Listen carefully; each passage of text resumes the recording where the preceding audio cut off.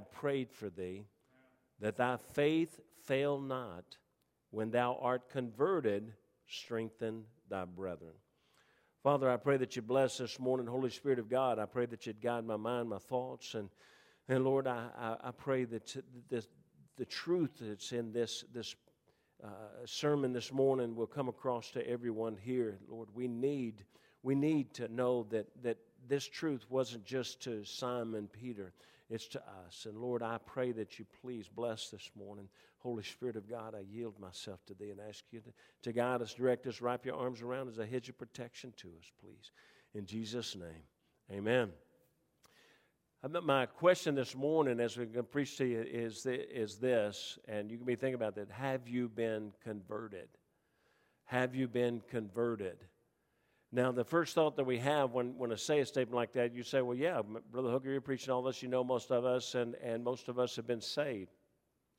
I'm asking the question, have you been converted? There was a man named Simon, son of Jonas. He, like the other disciples, followed a deliverer and a provider. That was Jesus.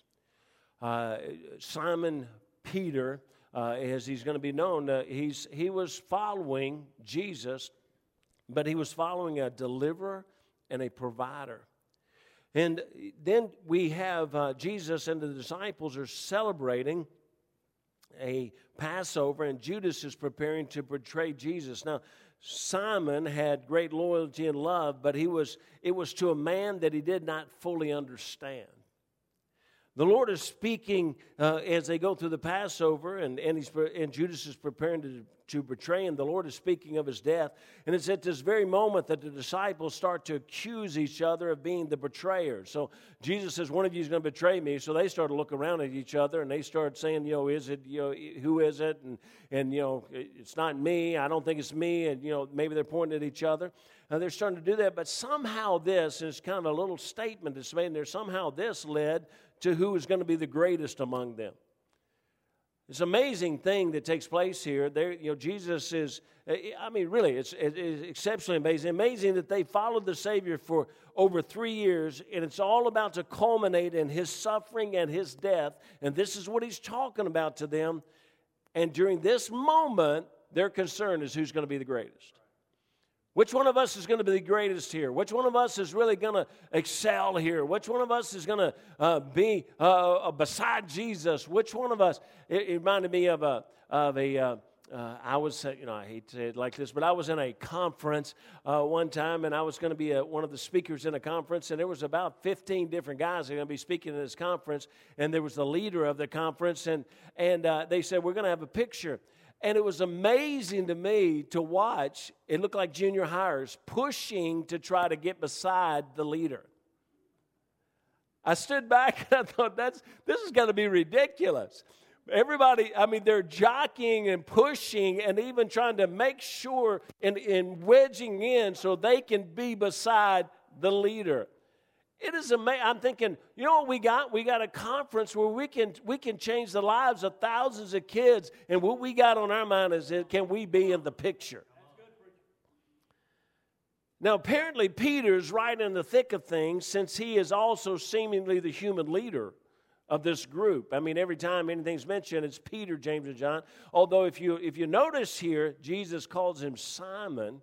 And there's something to that, but we're not going to go that right now. But he's right in the thick of things. So he's right in this midst of, they're all debating on who's going to be the greatest. They're all talking about who's going to. It's kind of like, when we go out and play football out here on a special day, and we get talking war stories about how wonderful we were. How great we are, and how the things we used to do. Can I tell you, I went out here, and I burned Jeremy 3 different times for passes. And I missed every one of them. And so, it's unbelievable. I couldn't catch nothing that day. It was what? Oh, shut up. He said the throw was right on. So, I'll get him later. Now, Jesus turns to Simon Peter, and this is what he says. And look, you have to understand, he has to be right in the thick of all this, but he's the leader of these boys. So Jesus is going to look at the leader. He looks at the leader, and he said, and the Lord said, Simon, Simon. Now look, anytime Mama calls you twice, calls your name twice, you're in trouble. Now, Daddy don't bother calling your name twice. He just beats you. But Mama calls your name twice. Now, Jesus has called his name twice. That means he's trying to get his attention. He says, Simon, Simon, behold, Satan hath desired to have you. Now, can I just say this morning, folks, sitting here, thank you for coming to church. Listen, it's more than just coming to church. You got to understand, Satan desireth to have you. He desireth to have you. Listen, he tried his best for some of you that are sitting here this morning to get you not to be sitting here this morning. You know he did. And some of you, thank God, you pushed through that attack. You got here. Now, please, there's some that didn't.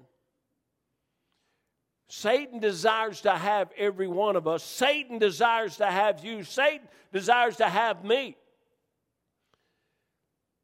Now, what does he say? That he may sift you as wheat. Man, Satan's going to take you and he's going to look for every little thing to accuse you about. He's going to look for every little thing, every little weakness in you. He's going to look for every little weight that besets you. He's going to look for every little sin that he can attack you with. He says, but listen to what happened here. He says, but I have prayed for thee. Boy, that's a wonderful thing. Jesus, I wrote to my girls the other day. I had something that I needed a decision about, and I wrote to them, and I said, listen, I don't tell them ever what I'm talking about, but I wrote to them, and I said, look, tell the boys, all of you girls, everybody pray, I need wisdom. And they wrote back and said, praying, Dad, praying, Dad, praying, Dad. And thank God that I have them. But boy, to have Jesus praying for me, anybody imagine what that'd be like? Watch this. If Jesus prayed, that might be answered, huh? Because God kind of likes him. Because he is God, so he likes himself. Watch this. He is praying for us. He ever liveth to make intercession for us. But watch this. He says, what's he praying now? That thy faith fail not.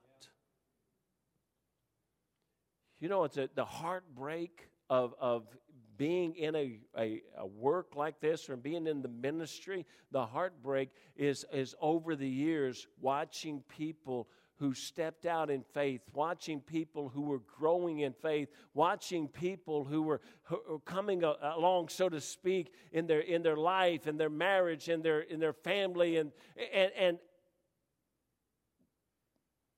their faith failed. One day they're just gone. This would be on our. This is a summer day, and this would be on the low end for our crowd size. Some people look at that and just say numerically, where are we? But I don't. I always look and think, who is gone that this is their first weekend of a journey away? Their first day of a journey away. When he says, but notice when it says that thy faith fail not, and then he says, when thou art converted, strengthen thy brethren. So he looks at Peter and he says, when thou art converted. And, a lot of people have confusion about this, but Jesus has a shock to Peter. He has to shock Peter's senses here. Why are they really here? He's asking Peter, what have you been doing for these 3 years? Do Peter and the rest of the disciples not get it yet? This is not about their success. This is not about them. It's about a lost and dying world. John 21. I want you to go now to John 21. We're going to go there, John 21, verse 15. Look there, John 21, 15. If you can get there very quickly, John 21, 15 says, so when they had dined, Jesus saith to Simon Peter, Simon, son of Jonas. Notice again, he doesn't call him Peter here. Simon, son of Jonas, lovest thou me more than these? He saith unto him, Yea, Lord, thou knowest that I love thee. Of course, I just left you, but yeah, you know I love thee. But I'm out here on a boat away from you, walked away from you.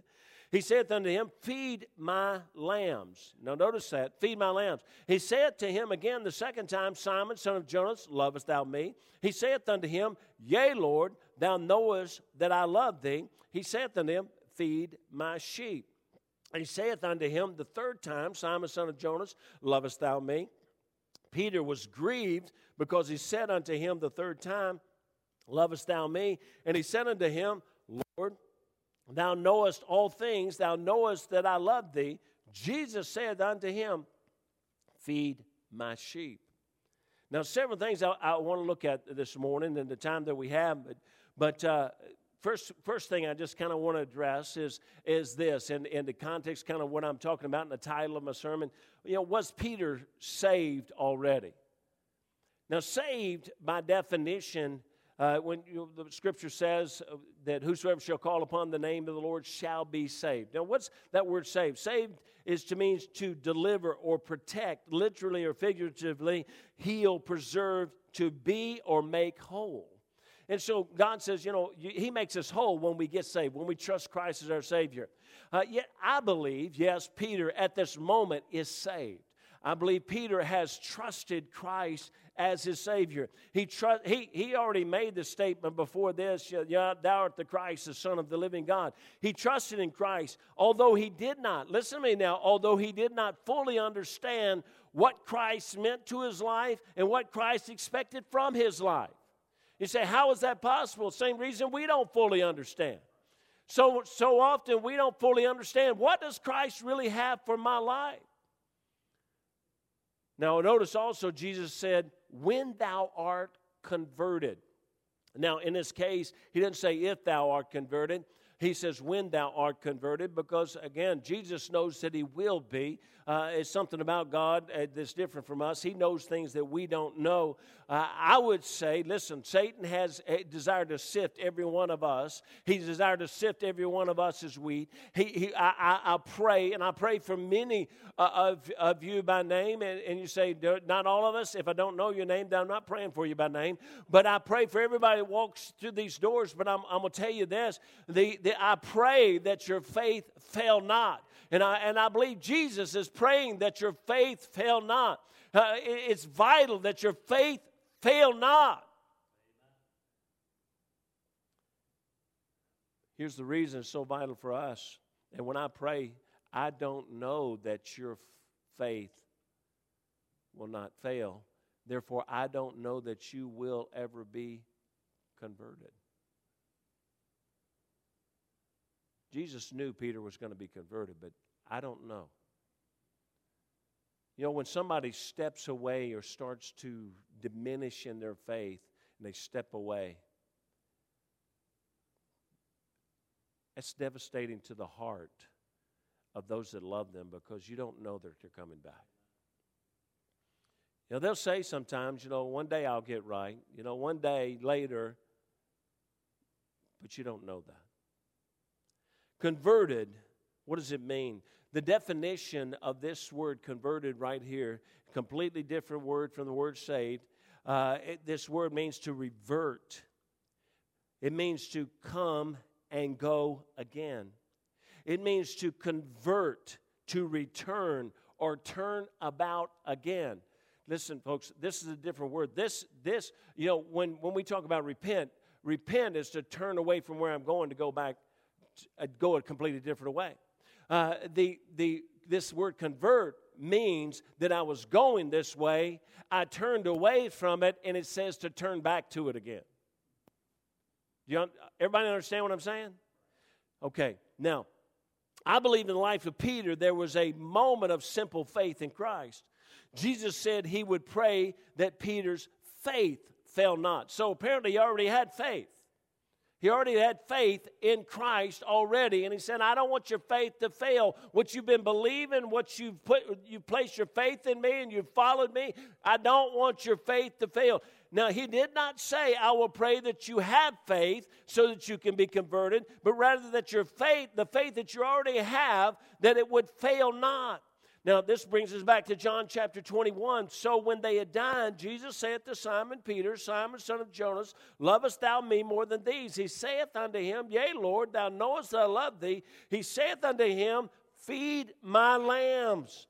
Most often this passage is talked about in reference of love, and the difference in love, and just how Jesus said, and just so you can know, it's not the sermon this morning, but so often we look at this and we say, okay, Jesus said, Peter, do you love me, agapeo, do you love me with a godly love? Do you love me with this full love, this intense love? Do you love me? And Peter responded, I phileo you, which means I am, in some terms, fond of you, but I believe that's a definition, but it's it's a brotherly love. It's still a love, but it's a friendship love. Now, that's really not the context of what I want to preach this morning. But today I want to look at how Peter was and what he was to do, who he was, and what he was to do when he was converted.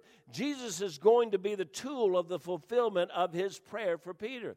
You see, Jesus said, I prayed for you. Jesus is actually going to be, in a sense, a fulfillment, because he's going to come later. He's going to come back to Peter when Peter has walked away from him, when he has turned away from Jesus. He said, I go a-fishing, and he's out here on the ship. He's taken 6 others with him, and they're gone away from Jesus, and Jesus comes to them to call him back. So he's actually, in a sense, the tool to fulfill the fulfillment of his prayer for Peter.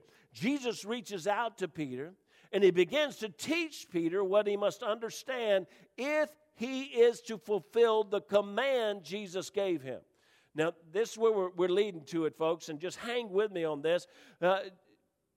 Jesus not only was warning Peter, and he said, I'll pray for you that your faith fail not, but he gave Peter a command in all of that that's just so often just blown aside. He said, now when you're converted, you need to do something. Strengthen the brethren. Strengthen the brethren.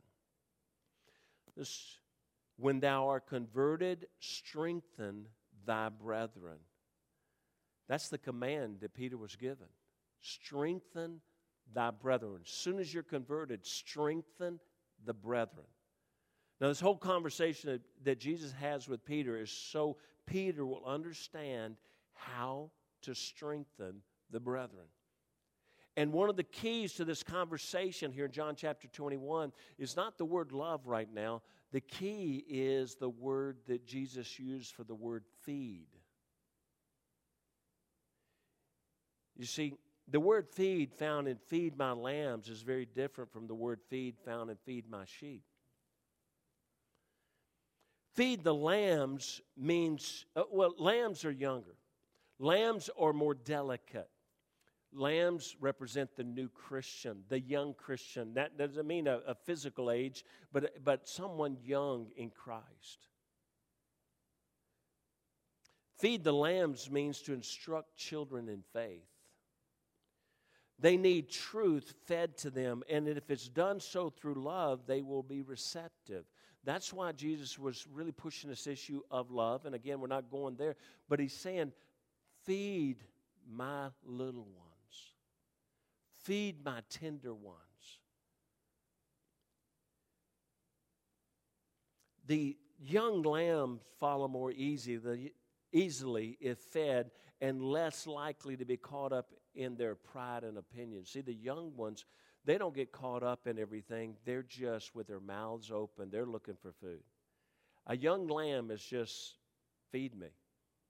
A young lamb is ready for the shepherd to say, come here, here's some food. Let me give it to you. Let me feed you. A young lamb, and God's saying you need to make sure that you're ready to feed them, to nurse them. How do you feed them? It means to give them the Word of God. Feed the sheep, when he says feed the sheep, means to exercise the office of a shepherd, to rule, to regulate, to lead, to manage. Do you understand that the lambs do not so much need keeping in order as we do, who have been in church, who know so much, yet don't really realize we know so little. We who have been around often tend to think we are so far advanced that we can judge one another and look down on one another. And you know what? We end up needing to be managed. The older sheep have to be managed. They have to be pushed into a direction. They have to be directed. They have to be organized. The lambs, the young Christian, mainly need to be taught the doctrines, the precepts, the life of the gospel. They need to have divine truth for their sustenance put before them with clarity and strength of conviction. They often follow easily. They just need to be fed and will follow willingly. The sheep in the average church need to be managed in order that the flock will continue the right direction and continue feeding from the right pasture. And you say, Brother Hooker, what in the world are you talking about? The word feed here for feed my lambs is the word basko, and it means to graze. The duty of the Christian teacher, the duty of the Christian is to, in every way they can, to build and feed the young Christian. The spiritual welfare of the Christian is vital. The word feed for feed my sheep is poimeno, and it means to tend as a shepherd, to rule. Now, I got on one hand, keep them in good food. On the other hand, I've got to protect them from the enemy and from themselves. Now, watch this. Jesus is presenting the full ministry to Peter. Now, I know most of you out here think, man, this is to some bunch of preachers or something. This is not to us. Hold on, it's getting to us. I just like to have messages where you just, at least you just stay with me because you have no idea what I'm talking about. Okay? Right now, all I'm doing is I'm trying to keep your attention because you're thinking, what in the world is he saying and where is he going? And as soon as I figure it out, I'm going to tell you. But Jesus presenting this full ministry of Peter, and his full ministry is to feed and to lead. And he's telling them about that, and he's telling them how to do it. He's teaching Peter that men need different types of leadership, teaching, and guidance. But watch, in that whole conversation, the necessary commonality is love. The greater the love, the greater the strengthening of the brethren. We must learn to love people. We must learn to love people and love people to Christ. You know what our food bank is all about, folks? Yeah, it's giving somebody some food for a day or two. It's feeding their belly for the day, and I believe we should do that. I believe part of the Christian life is meeting physical needs. But can I tell you, it doesn't meet their physical needs for very long. It's more than that. What we're trying to demonstrate to them is there's somebody that loves you. Amen. And watch this, more than we say we love you, we will demonstrate our love by our sacrifice and our giving to you. And when they walk away, if they don't know anything else, I hope they know that there's somebody in the church somewhere that actually puts feet to what they say and do what they say and actually love them in action, not just in word. So we must learn to love. We got to love people to Christ. We are drawn towards those who love us. You know, you're probably, if you're in this morning, if somebody beside you love you, you're probably sitting closer to them than you would be sitting if there was somebody beside you didn't know loved you. And so, we're drawn to people that love us. We're comfortable with people that love us. And we need to let a community know out here that we love them. Those in this community will be drawn towards us and through us to Jesus through the love of Christ. You cannot truly care for people in all their sins and temptations and trials and difficulties and weaknesses unless you love them. You know what? If we all love each other in this room, then we will put up with a whole lot. You know, because Jesus put up with a whole lot with us. And if we truly love each other, then when somebody fails, somebody stumbles, somebody makes a mistake, listen, we don't condemn them, we pick them up. We love them. That's what true love is. Now, so this little study we're doing right now leads us to 3 statements that should cause us to evaluate ourselves and where we are in the Christian life.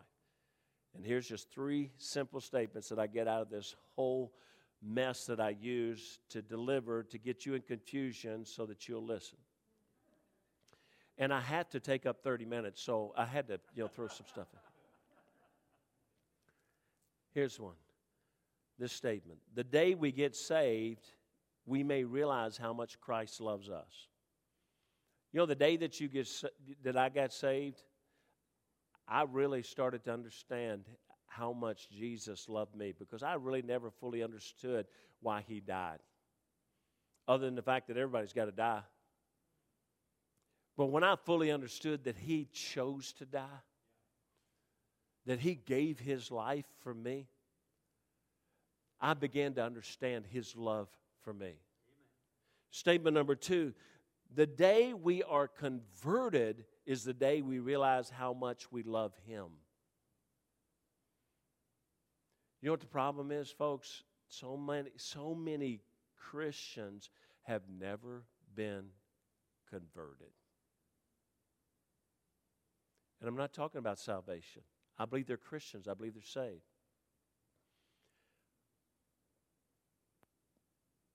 Jesus was trying his best to get Peter. Oh, Peter knew Christ loved him.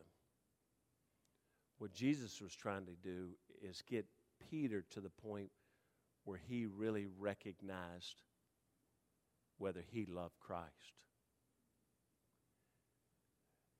And he said, when you're converted, you will now understand your love for me.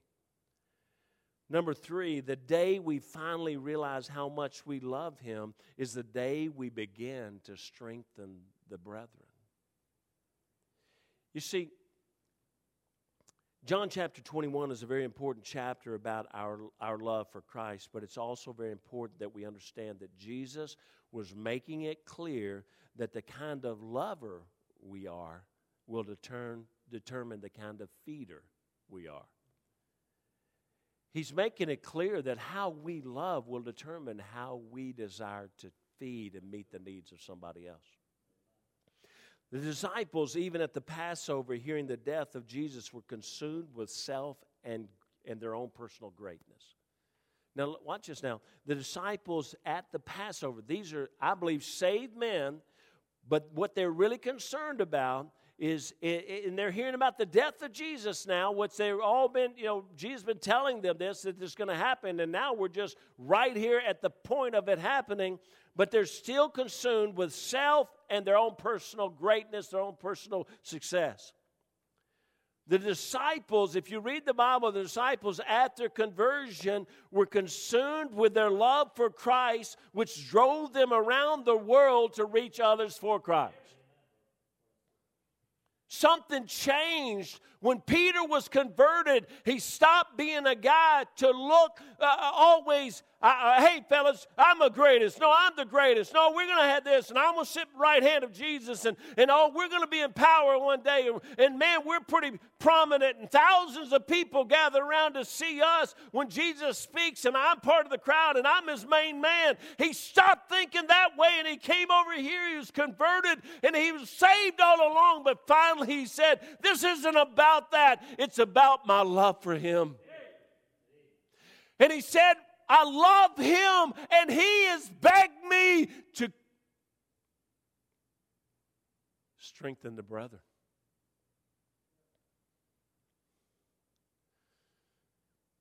Have you been converted? I got saved, and I realized the love of God for me at 20 years of age. November the 8th, 1975, I trusted Christ. But for about 4 years plus, maybe 5, I remained a young man living for pleasure, for possessions, for success, looking for everything that could be provided that would allow me to enjoy life. Because that's what it's all about, right? Even as good Christians, primarily, what's this about? I want to be successful. I want to be good. I want to be blessed. I want to have all those things. I want to enjoy my life.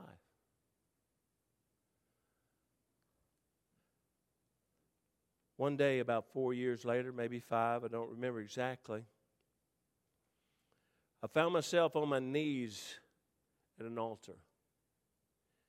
And I believe on my knees at that altar that day, I was converted.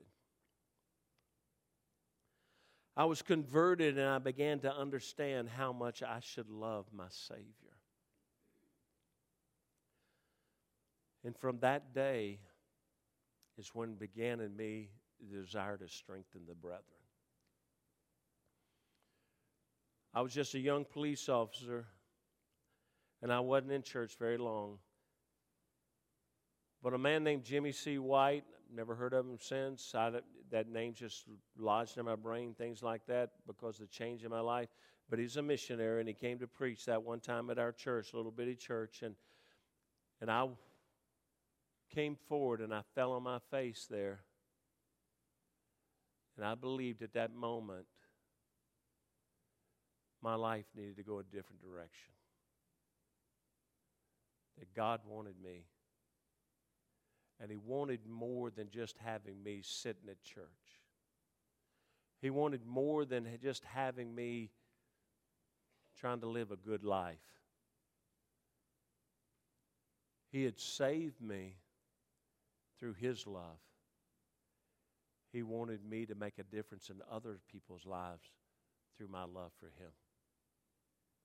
Because if you love Him, you love others. So that day I rose, and I'll be honest with you, I wasn't expecting my dad to be here, but until that day, I'm not sure I really grasped and focused at the fact that maybe some of my family might not be saved. You say, how could that be?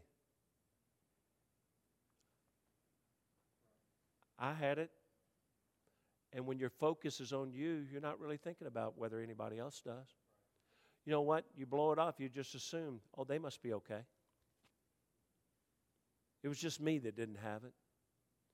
And now I do. Now I'm saved. And for the next 4 years, I'm not even thinking about whether anybody else in my family is or not. Why? Because I was like Peter. Saved and consumed with a deliverer and a provider. He's going to bless me. When I got up from there, it wasn't many weeks or I don't know, maybe months, but it's been so long ago, but God opened a door for us to start work with the teenagers. Only 5 or 6 teenagers in our church, and God impressed our heart, and the preacher came and said, would you work with the teenagers? We did, and within months, we had about 25 teenagers. Now, I didn't know anything, didn't know how to teach them, didn't know anything, but I did know 2 things. One, if I played ball with them, I'd get athletes to come, and girls would follow the athletes. And so I played ball every Sunday out in the field, out in front. I played some kind of ball every Sunday. As soon as church was over, we changed clothes, ran out there, started playing ball, and just more and more kept coming, and it was great.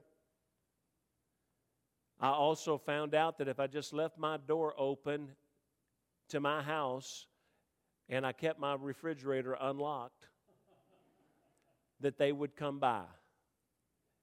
And every day, almost of our life, for the next 2 and 2.5 years, there were some teenagers in our house raiding my refrigerator. Sometimes I would wake up in the morning. We never locked our doors anywhere, but I woke up one morning and I had 6 teenage boys sleeping on the floor in my house. You say, you crazy? Nah, I told them they could come anytime because I figured it's better for them to show up, sleep on my floor than to be out in the street someplace. But something had changed.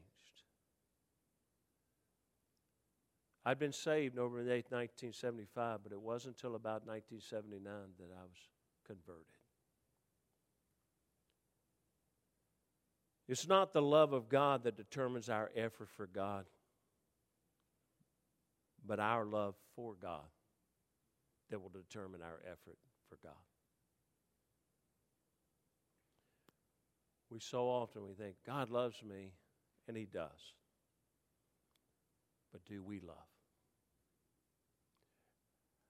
Have we been converted? Is there anybody in this room today that's here because of you?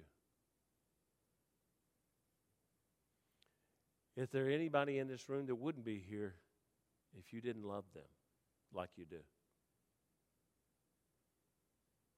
Is there anybody that could be in this room if we truly loved them enough to want to strengthen the brethren?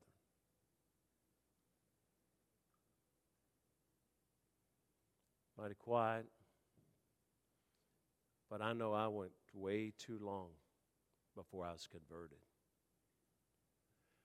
And I'm not talking about perfection now, folks. I'm so far from perfect, and I fail everybody all the time. I understand that, but I'm just saying this is when God changed my whole perspective about what am I really living for.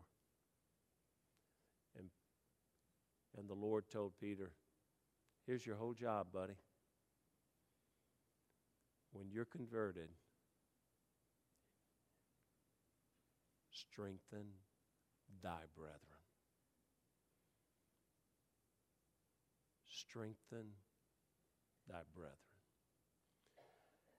Father, I pray that you bless, Lord Jesus. I